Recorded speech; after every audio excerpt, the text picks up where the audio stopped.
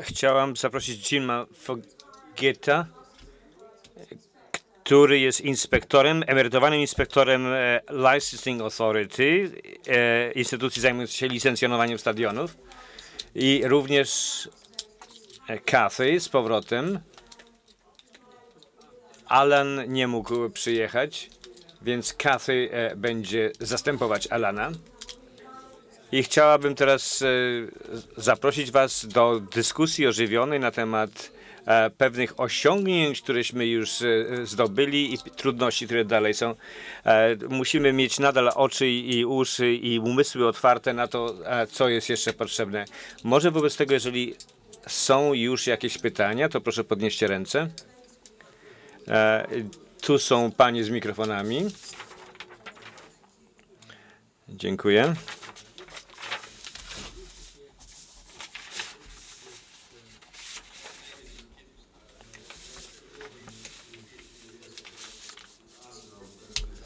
Kilka lat temu, kiedy byłem na stadionie Arsenalu, to nie tyle mnie uderzyło, jakie mieli dobre urządzenia, ale jakich mieli pełnych poświęcenia ludzi, którzy je wprowadzali.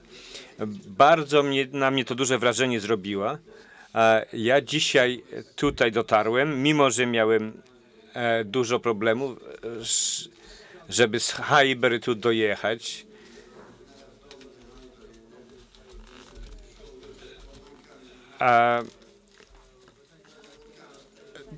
Tu nie chodzi o to, jaki macie stadion, ale ważne są, jacy są ludzie, którzy pomagają korzystać z tych urządzeń. Dlatego, że na jeden z meczów udało mi się dopiero wejść w przerwie. Ale myślę, że serwis, usługa jest szalenie ważna. To już mniejsza o to, jakie macie urządzenia na samych trybunach, ale ważne, jacy są ludzie. Dziękuję bardzo za te uwagi. Czy mogę tutaj powiedzieć, że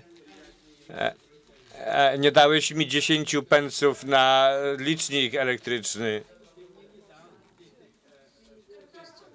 Mam pytanie tutaj. Pytanie z sali. Pytanie do Toma.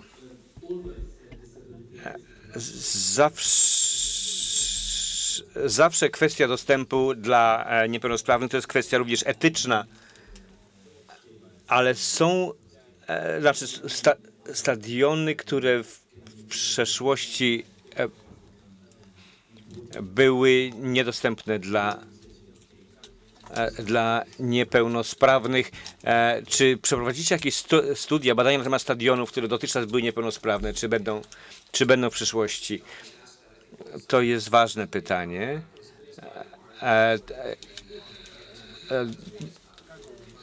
To jest bardzo ważne, żeby stadiony we własnym zakresie pewne rzeczy robiły. Zrób to sam. W tej chwili już przewidzieliśmy 127 różnych projektów. Niektóre były kapitałochłonne, inne mniej. Jak zamierzamy prowadzić wzrost kibiców niepełnosprawnych z 700 do 1000 na każdym meczu, to nawet nie chodzi o koszt. Tutaj koszt już nie będzie wielki. Tu chodzi bardziej o marketing, o rozpowszechnienie tej idei. Czasem wydaje się, że to nie jest znowu jako biznes aż tak dobra propozycja, a jednak jest. Może tutaj zrobię uwagę, że wczoraj mówiliśmy dużo o budowie nowych stadionów, nowych budynków, ale istniejące stadiony są równie ważne. Dlaczego? Dlatego, że ich nie obowiązują żadne wykluczenia, wyłączenia z przepisów prawa. Wymogi prawa stosują się do nich również, jak i do nowych stadionów. Ta sytuacja na przykład dotyczy Derby. Derby miało nowy stadion, ale 14 lat temu. Teraz to już nie jest nowy stadion. Myślę, że teraz doszliśmy do sytuacji, w której prawo jest powszechne i nikt nie jest z tego wyłączony. Istniejące stadiony również nie. W Wielkiej Brytanii mamy takie przepisy prawne, które wymagają od wszystkich projektantów budowniczych stałego sprawdzania dostępu ludzi niepełnosprawnych, a to oczywiście oznacza, że to musi być stały proces sprawdzania, audytu, oceny. Nie można powiedzieć, że ponieważ budynek jest stary, to nie jest dostosowany do potrzeb niepełnosprawnych. Wszystko się da zrobić. W tej chwili kafe istnieje ta akcja Level Playing Field. Jest świetne fora, są konsultacyjne. Są wytyczne UEFA, które są kamieniem milowym. Mamy ustawę o równości dostępu już od prawie 20 lat, ale to, że UEFA i CAFE w tej chwili skrzyknęły się w tej sprawie, w ogromny sposób popycha naprzód tę kwestię w całej Europie. I uważam, że bardzo szybko te standardy rozszerzą się na resztę świata, a z korzyścią dla sportu.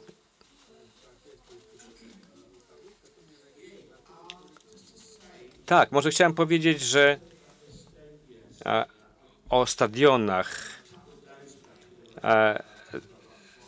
2 dni temu w piątek widziałem mecz Leeds z Brighton. Byłem tam i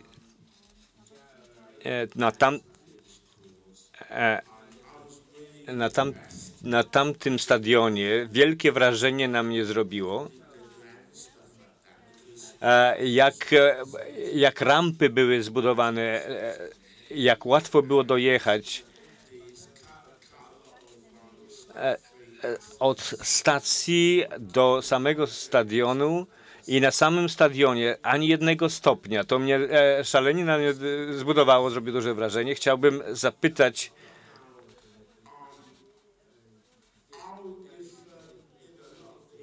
czy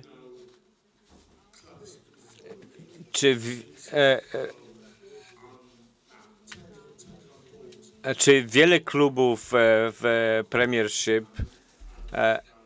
i w niższych ligach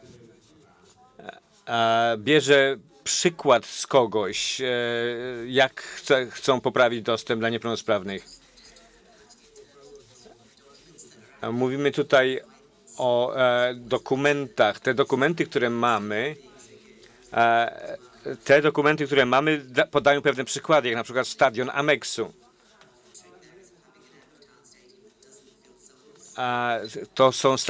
To jest stadion, który ma duszę, który ma serce, jest dobre doświadczenie dla wszystkich. Cieszę się, że ty miałeś też dobre doświadczenie. My staramy się rozpowszechnić właśnie ten przykład, pokazać innym, jak dobrze i co działa. I to jest jeden z celów tych właśnie opracowania tych standardów, opracowania tych wytycznych, żeby te osiągnięcia rozpropagować. Również polecamy wizyty, żeby ludzie pojechali i zobaczyli na miejscu, jak to działa. Mówiłeś również o tym, że pracownicy byli tacy bardzo przyjaźni, tacy przyjemni. Między innymi to jest dlatego, że pracują na ładnym stadionie, na dobrze zorganizowanym stadionem. Brighton jest tutaj świetnym przykładem i będę go promować. To jest fantastyczny klub. Także przypuszczam, że zawiozę tych oficerów łącznikowych z klubów do Brighton. Jestem Andrzej, jestem z Irlandii Północnej. Jestem bardzo podbudowany tym, co mówiliście o Derby County. Liczba tych kibiców niepełnosprawnych jest imponująca, dobra robota. Tutaj jest kwestia wobec tego kwestia nastawienia managementu, to jest szalenie ważne i również oficera łącznikowego. Ale jeżeli chodzi właśnie o łącznika, na jakiej zasadzie ty działasz? Czy to jest etat, otrzymujesz pensję i czy to jest unikalna sytuacja, czy w innych klubach? Z przyjemnością mogę powiedzieć, że Derby County płaci mi za moją pracę. Jednym z moich argumentów jest taki, że wiele klubów wyznacza osoby łącznikowe, ale w pewnym często są ludzie, którzy pracują w kasie. Tak, oczywiście oni mogą poradzić, gdzie są kasy, w jakiej cenie, mogą nawet dać poradę, gdzie zaparkować, ale problem zaczyna się wtedy, kiedy ci ludzie, którzy siedzą w kasie, nie wychodzą z tej kasy w dniu meczu, nie rozmawiają z tymi ludźmi niepełnosprawnymi, którzy przyjeżdżają. To, co mówił Jim, my mamy stadion, który ma już swoje lata.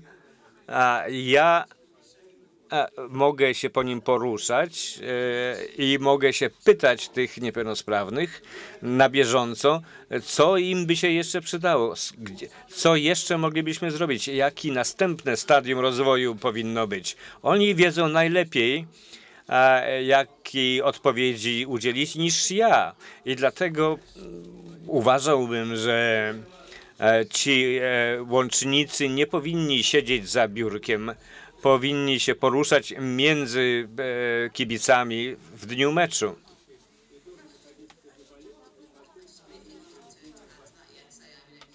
Ja zgadzam się z Keithem, uważam, że ma absolutnie rację, że wiele klubów wyznaczyło początkowo złe osoby na to stanowisko i dlatego z nimi właśnie chcieliśmy rozmawiać. Chcieliśmy, żeby tę rolę spełniali jak najlepiej, żeby odpowiadali na coś więcej niż tylko zakupy biletów.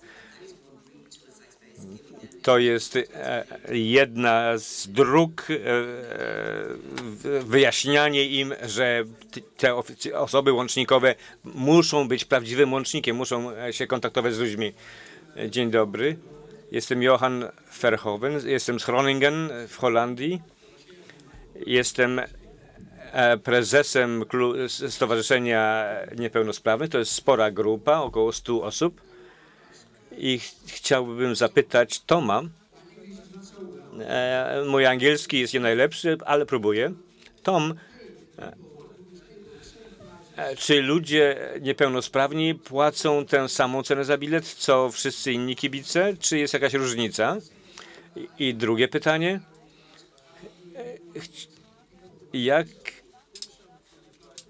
jak zajmujecie się ludźmi z zewnątrz, którzy są kibicami klubów przyjezdnych?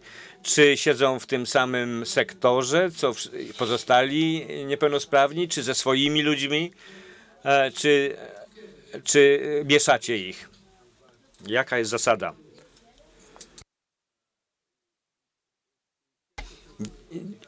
Dziękuję. Może Keith też odpowie na to. Nasze zasady cenowe, nasz cennik to jest cena zniżkowa. Historycznie tak to zawsze było. Nawet sami kibice niepełnosprawni, którzy kupują bilet na cały sezon, mówią nam, właściwie powinniśmy płacić to samo co inni. Ale wszelka zwyżka ceny obecnie, zwłaszcza w obecnej chwili, byłaby może niedobra. Także mają zniżkę, ponieważ mają lepszą pracę niż regularny bilet, to może dlatego właśnie mamy tylu tych kibiców. To pewnie nam pomogło. A jeśli chodzi o kibiców klubów przyjezdnych, gości, to są traktowani tak samo jak wszyscy pozostali.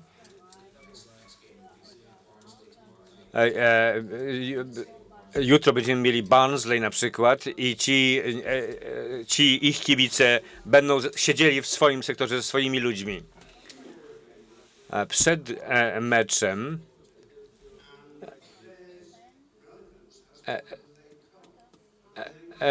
Przed meczem rozmawiam z nimi i pytają mnie właśnie kibice z przyjezdnych klubów, goście, czy będę siedział ze swoimi kolegami, czy będę siedział gdzieś indziej. I odpowiadam ich, nie obawiaj się, będziesz siedział ze swoimi ludźmi, będziesz w swoim gronie, I ci ludzie, którzy do mnie dzwonią z góry, mówią: OK, wobec tego przyjadę. To jest właśnie sedno sprawy, że ludzie niepełnosprawni, którzy siedzą w, na własnych trybunach, bywało, że byli wyzywani. Chcieliśmy się tego pozbyć, tego niebezpieczeństwa i doprowadziliśmy do tego. Także tym kibicom niepełnosprawnym dostawało się za kibiców gości. Jako organizacja mamy bardzo jasne poglądy jako KAFE w Wielkiej Brytanii. Rozumiemy, że jest bardzo wielu ludzi niepełnosprawnych, którzy mają niskie dochody, nie mogą znaleźć pracy. Rozumiem, że mają trudności finansowe, ale to nie powinno niepełnosprawność nie powinna być sama w sobie powodem zniżek. Powinny być inne przyczyny socjalne, jak niskie dochody, bo ludzie niepełnosprawni to nie są jedyne osoby o niskich dochodach. Fani niepełnosprawni są tacy sami jak każdy inni. Chcą być ze swoimi rzeczywiście na wyjeździe. Bardzo się boją tej sytuacji, kiedy będą zmuszeni siedzieć z fanami gospodarzy. Są kluby, tak jak twój, które dają zniżki fanom niepełnosprawnym, ale w zasadzie tak nie powinno być. Powinna być równość w obie strony. Nie tylko powinny być koncesje dla niepełnosprawnych, ale również oni powinni uznać, że inni mają też swoje prawa. Więc to chciałem dodać. Myślę, że jest tutaj jeszcze jedno pytanie, widzę.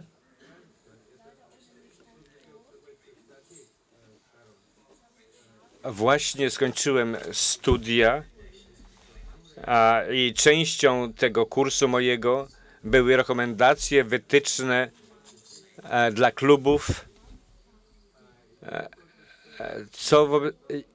Czy mógłbyś powtórzyć pytanie, bo nie było powiedziane do mikrofonu? Ale ja słyszałem. Może powtórz jednak pytanie dla pozostałych. Pytanie było takie, że ponieważ są te wszystkie przepisy, to co się dzieje, jeżeli kluby ignorują przepisy? Czy są jakieś sankcje? Może bardzo szybko na to odpowiem. Mogę tylko mówić o tym, jak jest w Wielkiej Brytanii, dlatego że sytuacja prawna w Europie może być nieco inna. Tutaj UEFA powinna wejść bardzo mocno. W Wielkiej Brytanii są dwie ustawy. Jedna to jest oczywiście prawo budowlane, które dyktuje pewne rozwiązania. Jest wiele nowych przepisów, które pojawiły się w ostatniej dekadzie o dostępie do budynków. Te przepisy muszą być wdrażane. Jest tam cały rozdział mocny przepisów na temat stadionów. Specyficzny rozdział. Jeśli chodzi o projektowanie stadionów. To są przepisy, które zostały opracowane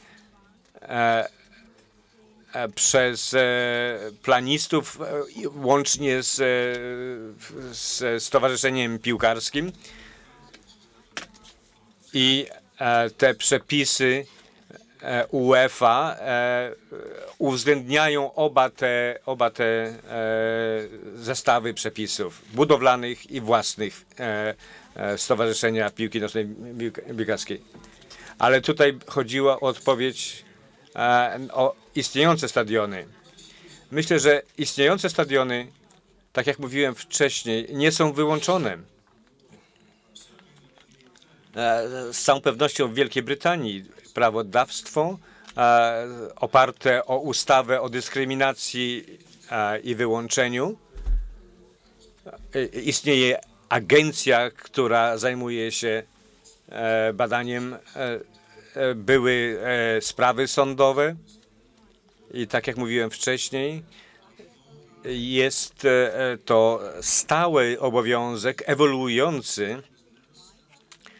Ta sprawa nie spoczywa w miejscu, stale się rozwija.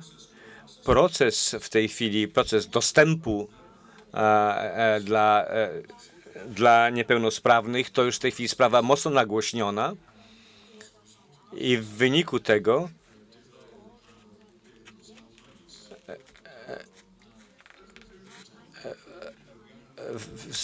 z biegiem czasu to wszystko zostanie wdrożone przypuszczalnie wszędzie.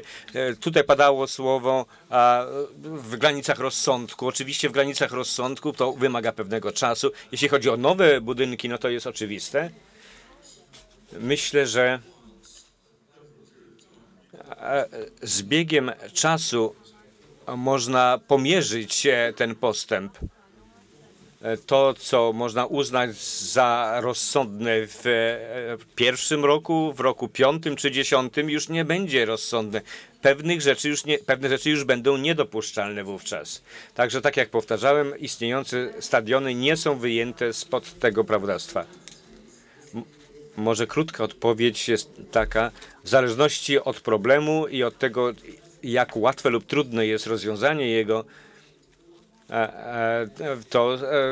to pewne rzeczy muszą być wdrażane, a jeżeli nie są, można wziąć klub do sądu. I trzeba się zastanowić, czy po prostu jest rozsądne ciągać klub po sądzie, ale czasem jest.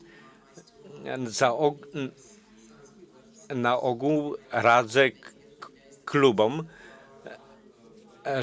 które są nastawione oczywiście na zysk, że jeżeli nie chcecie ponieść straty w wyniku sprawy sądowej, to naprawcie to. Mamy pytanie z tej części sali?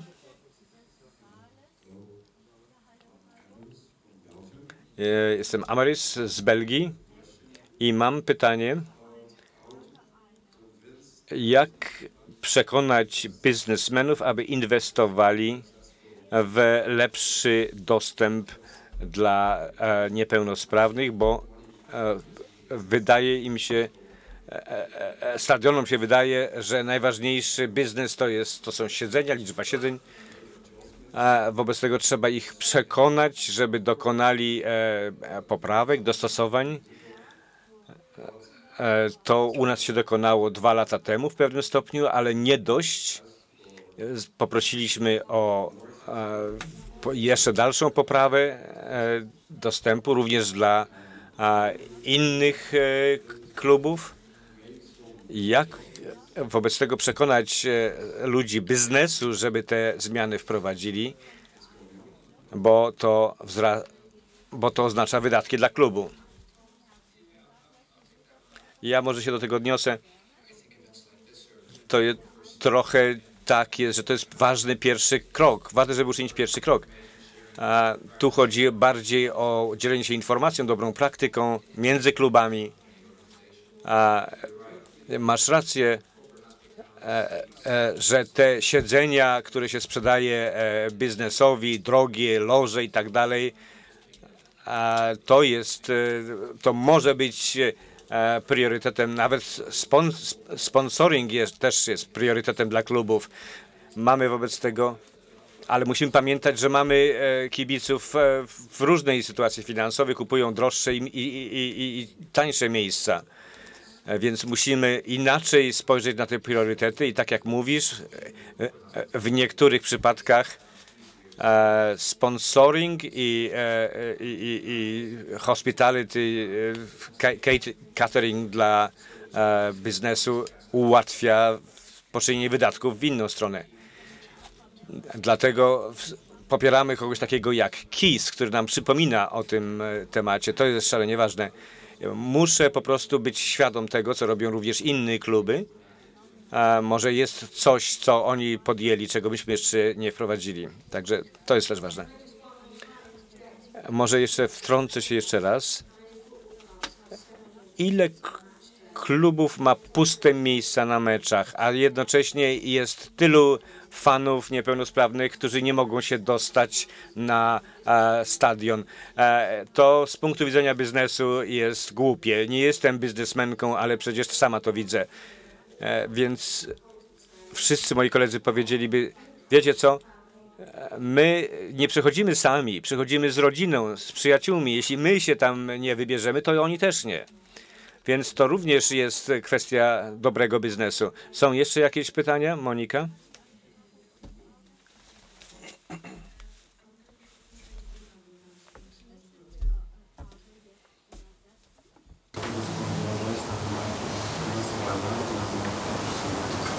We have a comment regarding what Joyce has said about financial support for fans with disabilities. Pytanie dotyczy finansowego wsparcia dla kibiców niepełnosprawnych.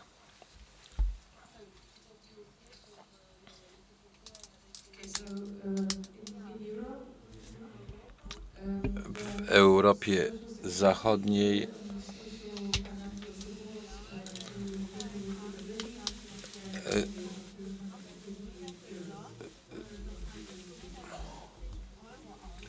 Oni siedzą wszyscy przy tym samym stoliku, więc oni słyszą, jak on zadaje pytania.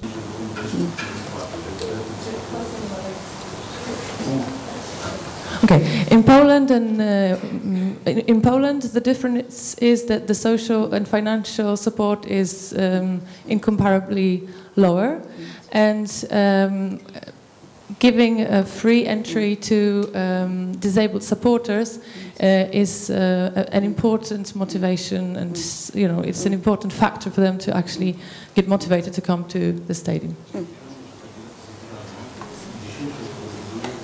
Sytuacja w Europie Wschodniej jest zupełnie inna. Są o wiele niższe zasiłki społeczne, socjalne. Wobec tego darmowe bilety mają kluczowe znaczenie, żeby przyciągnąć w ogóle niepełnosprawnych kibiców. Śląsk-Wrocław ma w tej chwili 100 miejsc dla niepełnosprawnych.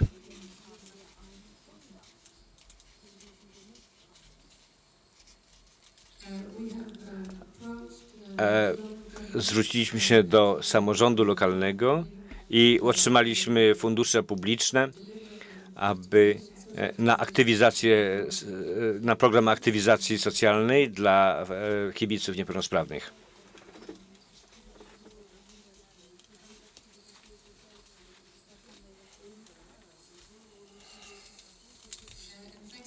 I dzięki temu możemy wyjeżdżać na mecze wyjazdowe za darmo i to na to daje pieniądze Agencja Ogólnokrajowa Pomocy Niepełnosprawnym. Dziękuję bardzo, to jest bardzo ważny punkt. Esencja tego, co mówimy, to, że tutaj Polska nie jest jak w wyjątkowej sytuacji, jeśli chodzi o pomoc dla niepełnosprawnych. Chcieliśmy tutaj podkreślić, że na stadionach są również inni fani, którzy może są w pełni sprawni, ale również są w złej sytuacji materialnej. To, coście uczynili we Wrocławiu, jest szalenie ważne, ale chcielibyśmy, żeby ta koncepcja została również przyjęta dla innych fanów, którzy z tych czy innych powodów cierpią na wyłączenie społeczne. Nie chcielibyśmy, żeby niepełnosprawni byli jakąś specjalną grupą wyłączoną ze specjalnym traktowaniem. To jest bardzo dobrze, że są w tej chwili traktowani lepiej, ale tak więcej ludzi jest, którzy na to zasługują. Może jeszcze do pytania, bo już musimy zamknąć sesję. Nazywam się Alan Campbell, jestem z Irlandii Północnej. Zdaję sobie, że językiem tej konferencji jest angielski, ale ja mówię wersją północnoirlandzką tego języka. Chciałem tutaj nawiązać do kilku pytań, które tu już padły. Ja osobiście nie sądzę, że właśnie, żebyśmy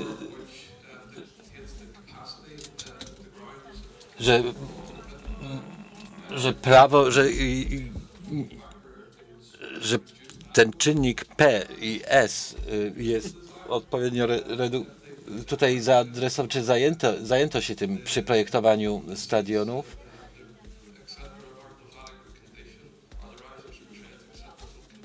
Że czasami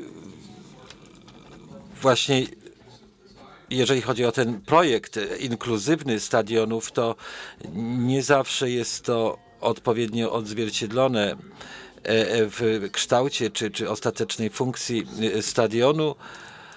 I to jest taka moja obserwacja. Jim bardzo krótko wyjaśni, co to jest czynnik P i S.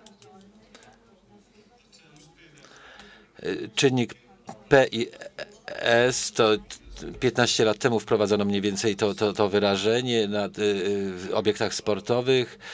To jest próba jakby pomocny taki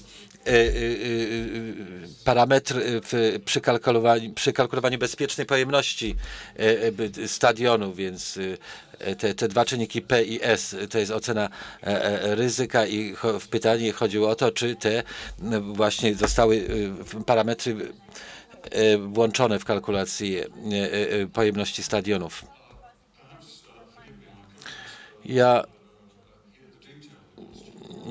nie słyszałem szczegółowo tego pytania, ale o ile dobrze rozumiem, to chodziło ci o to, dlaczego nie włączyć oceny w ramach tych parametrów P i S.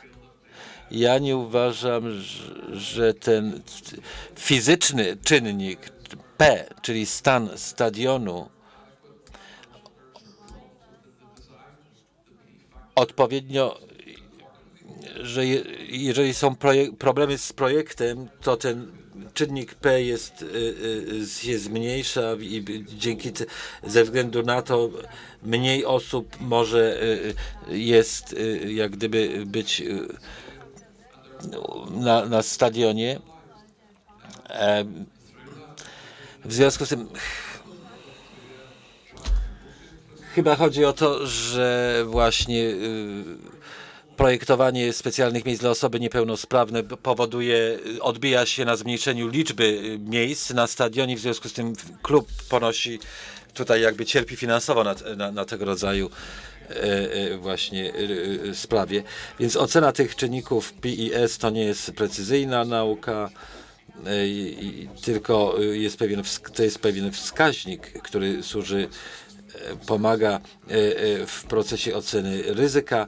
Jest tutaj szereg innych też czynników, które należy albo nie należy wziąć pod uwagę, ale nie są to jakby wyłączne czynniki. Tutaj są oczywiście rozmowy z władzami lokalnymi, z policją, z służbą pożarną i też właśnie z grupami walczącymi o dostęp. Dziękuję bardzo. Mieliśmy tutaj wiele ciekawych pytań. Teraz już ostatnie. Czy możecie mi powiedzieć, ile kosztuje zainstalowanie podniesionej platformy dla na wózku inwalidzkim na istniejącym już stadionie? W 2007 roku po raz ostatni taką platformę żeśmy zainstalowali. Koszt podnośnika wynosił 750 funtów razem z instalacją elektryczną. Dodatkowa opłata była za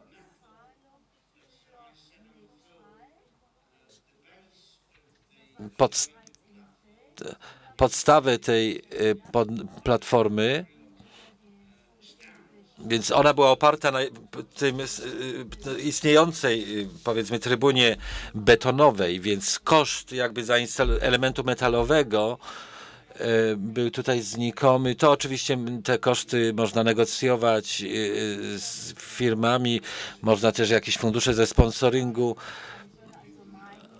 ale sugeruję, że tutaj właśnie 10 000 w sumie zapewni takie podnoszone platformy na 10 wózków inwalidzkich.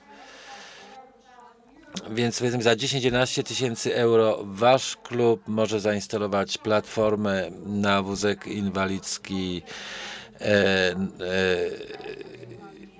I kiedy porównamy to ile nasi zawodnicy zarabiają, to jest rzeczywiście bardzo niewielka suma pieniędzy. Więc jest tu gdzieś tam wyzwanie po drodze. Dziękuję bardzo dla wszystkich mówców. Bardzo dobra sesja.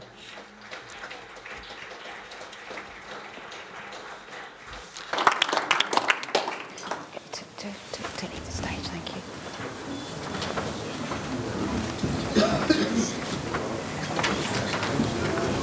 Thank you. Thanks, Catherine, that's brilliant.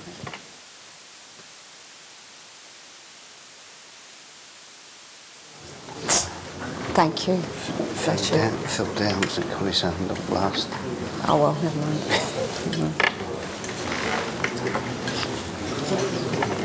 Okay. Thank you very much.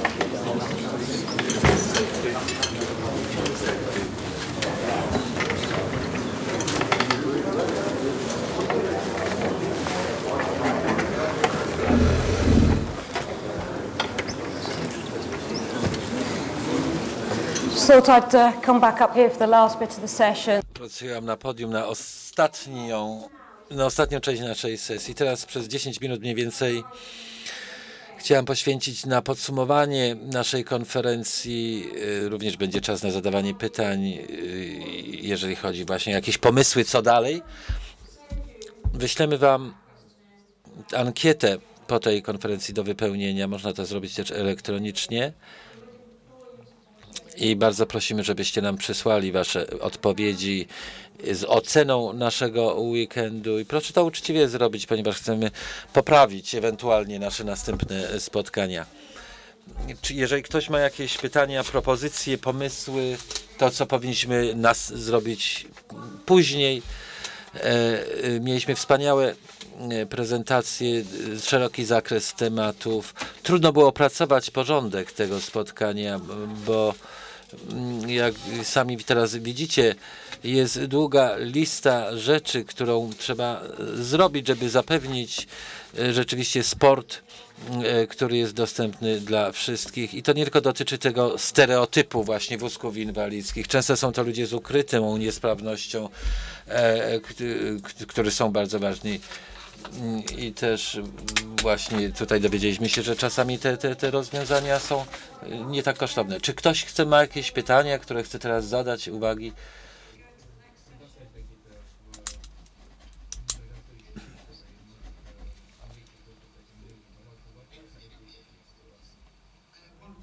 Mam jedno pytanie.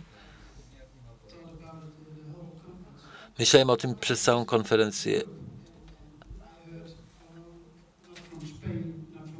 Dlaczego tutaj nie ma z Hiszpanii, z Włoch, z Jugosławii, tylko kilka krajów jest tu reprezentowanych, a nie wszystkie. Mówimy, jest tutaj totalny futbol, ale tutaj tej totalnej reprezentacji Europy nie ma.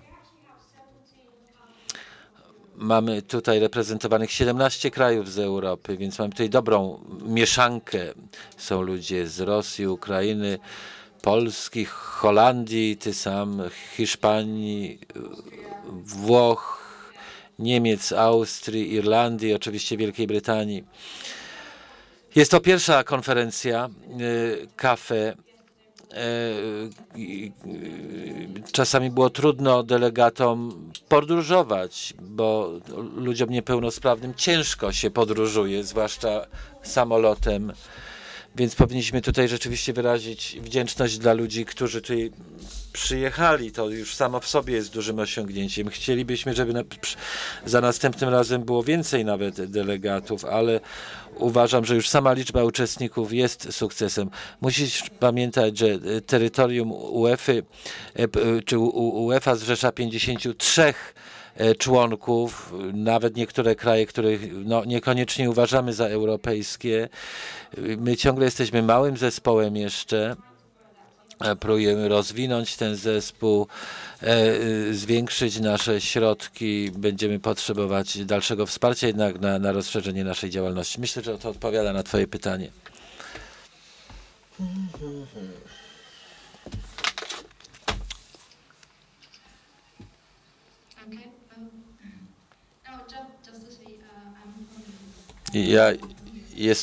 właśnie reprezentuję Włochy. Sama tutaj jestem, ale Włochy też są reprezentowane. Dziękuję bardzo.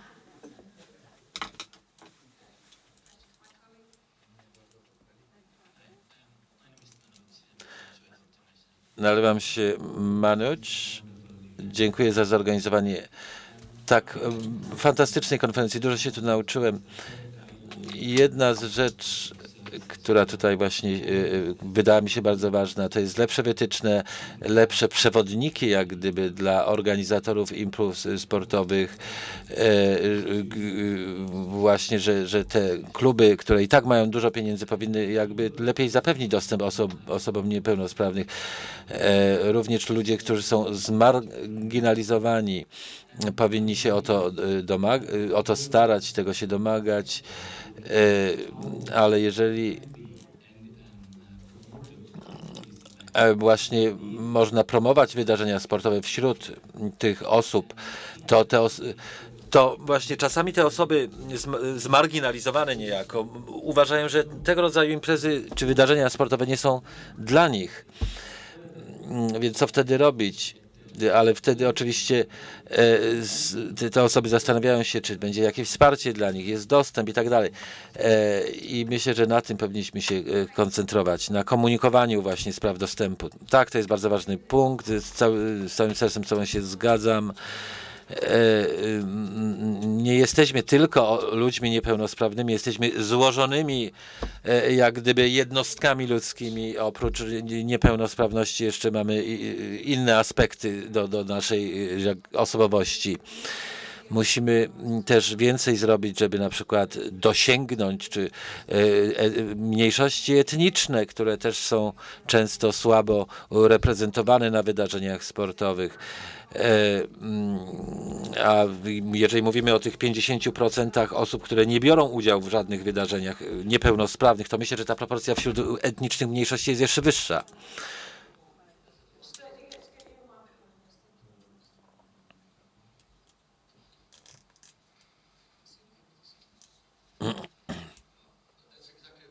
Właśnie o to chodzi, dlatego tak cię spotkałem.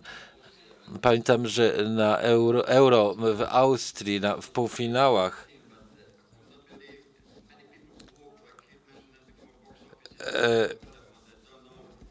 wiele osób po prostu nie znało procedur, nie wiedziało jak.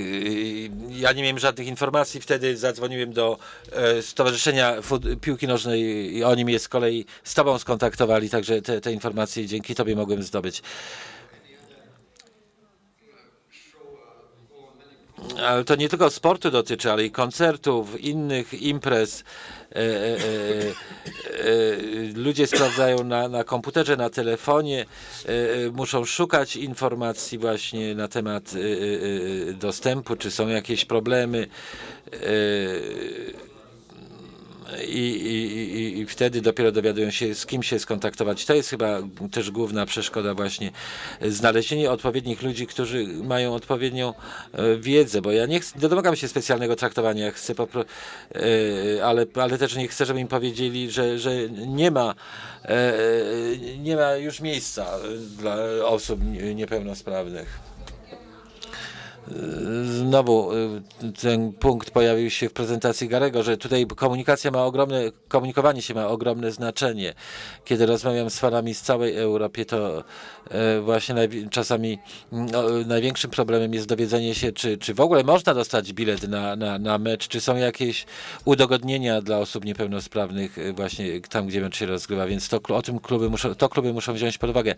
Nie widzę żadnych pytań, myślę, że to chyba tyle. Kilka spraw porządkowych, zanim przywitam ponownie na podium naszego przewodniczącego. Podczas przerwy na lunch będzie tutaj wniesiony na salę puchar FA. Jest bardzo słynny turniej, to oczywiście Puchar FA jest bardzo, bardzo dobrze znany, więc kwadrans po pierwszej ten puchar będzie tam stał w rogu, jeżeli chcecie na przykład sfotografować z nim. Nie obrażę się, jeżeli nie chcecie, ale jeżeli chcecie, to jest możliwość. Więc teraz chciałem powitać naszego przewodniczącego, pana Davida Bernsteina. Chciałem wam jeszcze raz mu podziękować za jego niewiarygodne wsparcie. On nam bardzo dużo pomaga za kulisami i to jest mój bohater. I chcę, żeby znowu tutaj przyszedł na podium.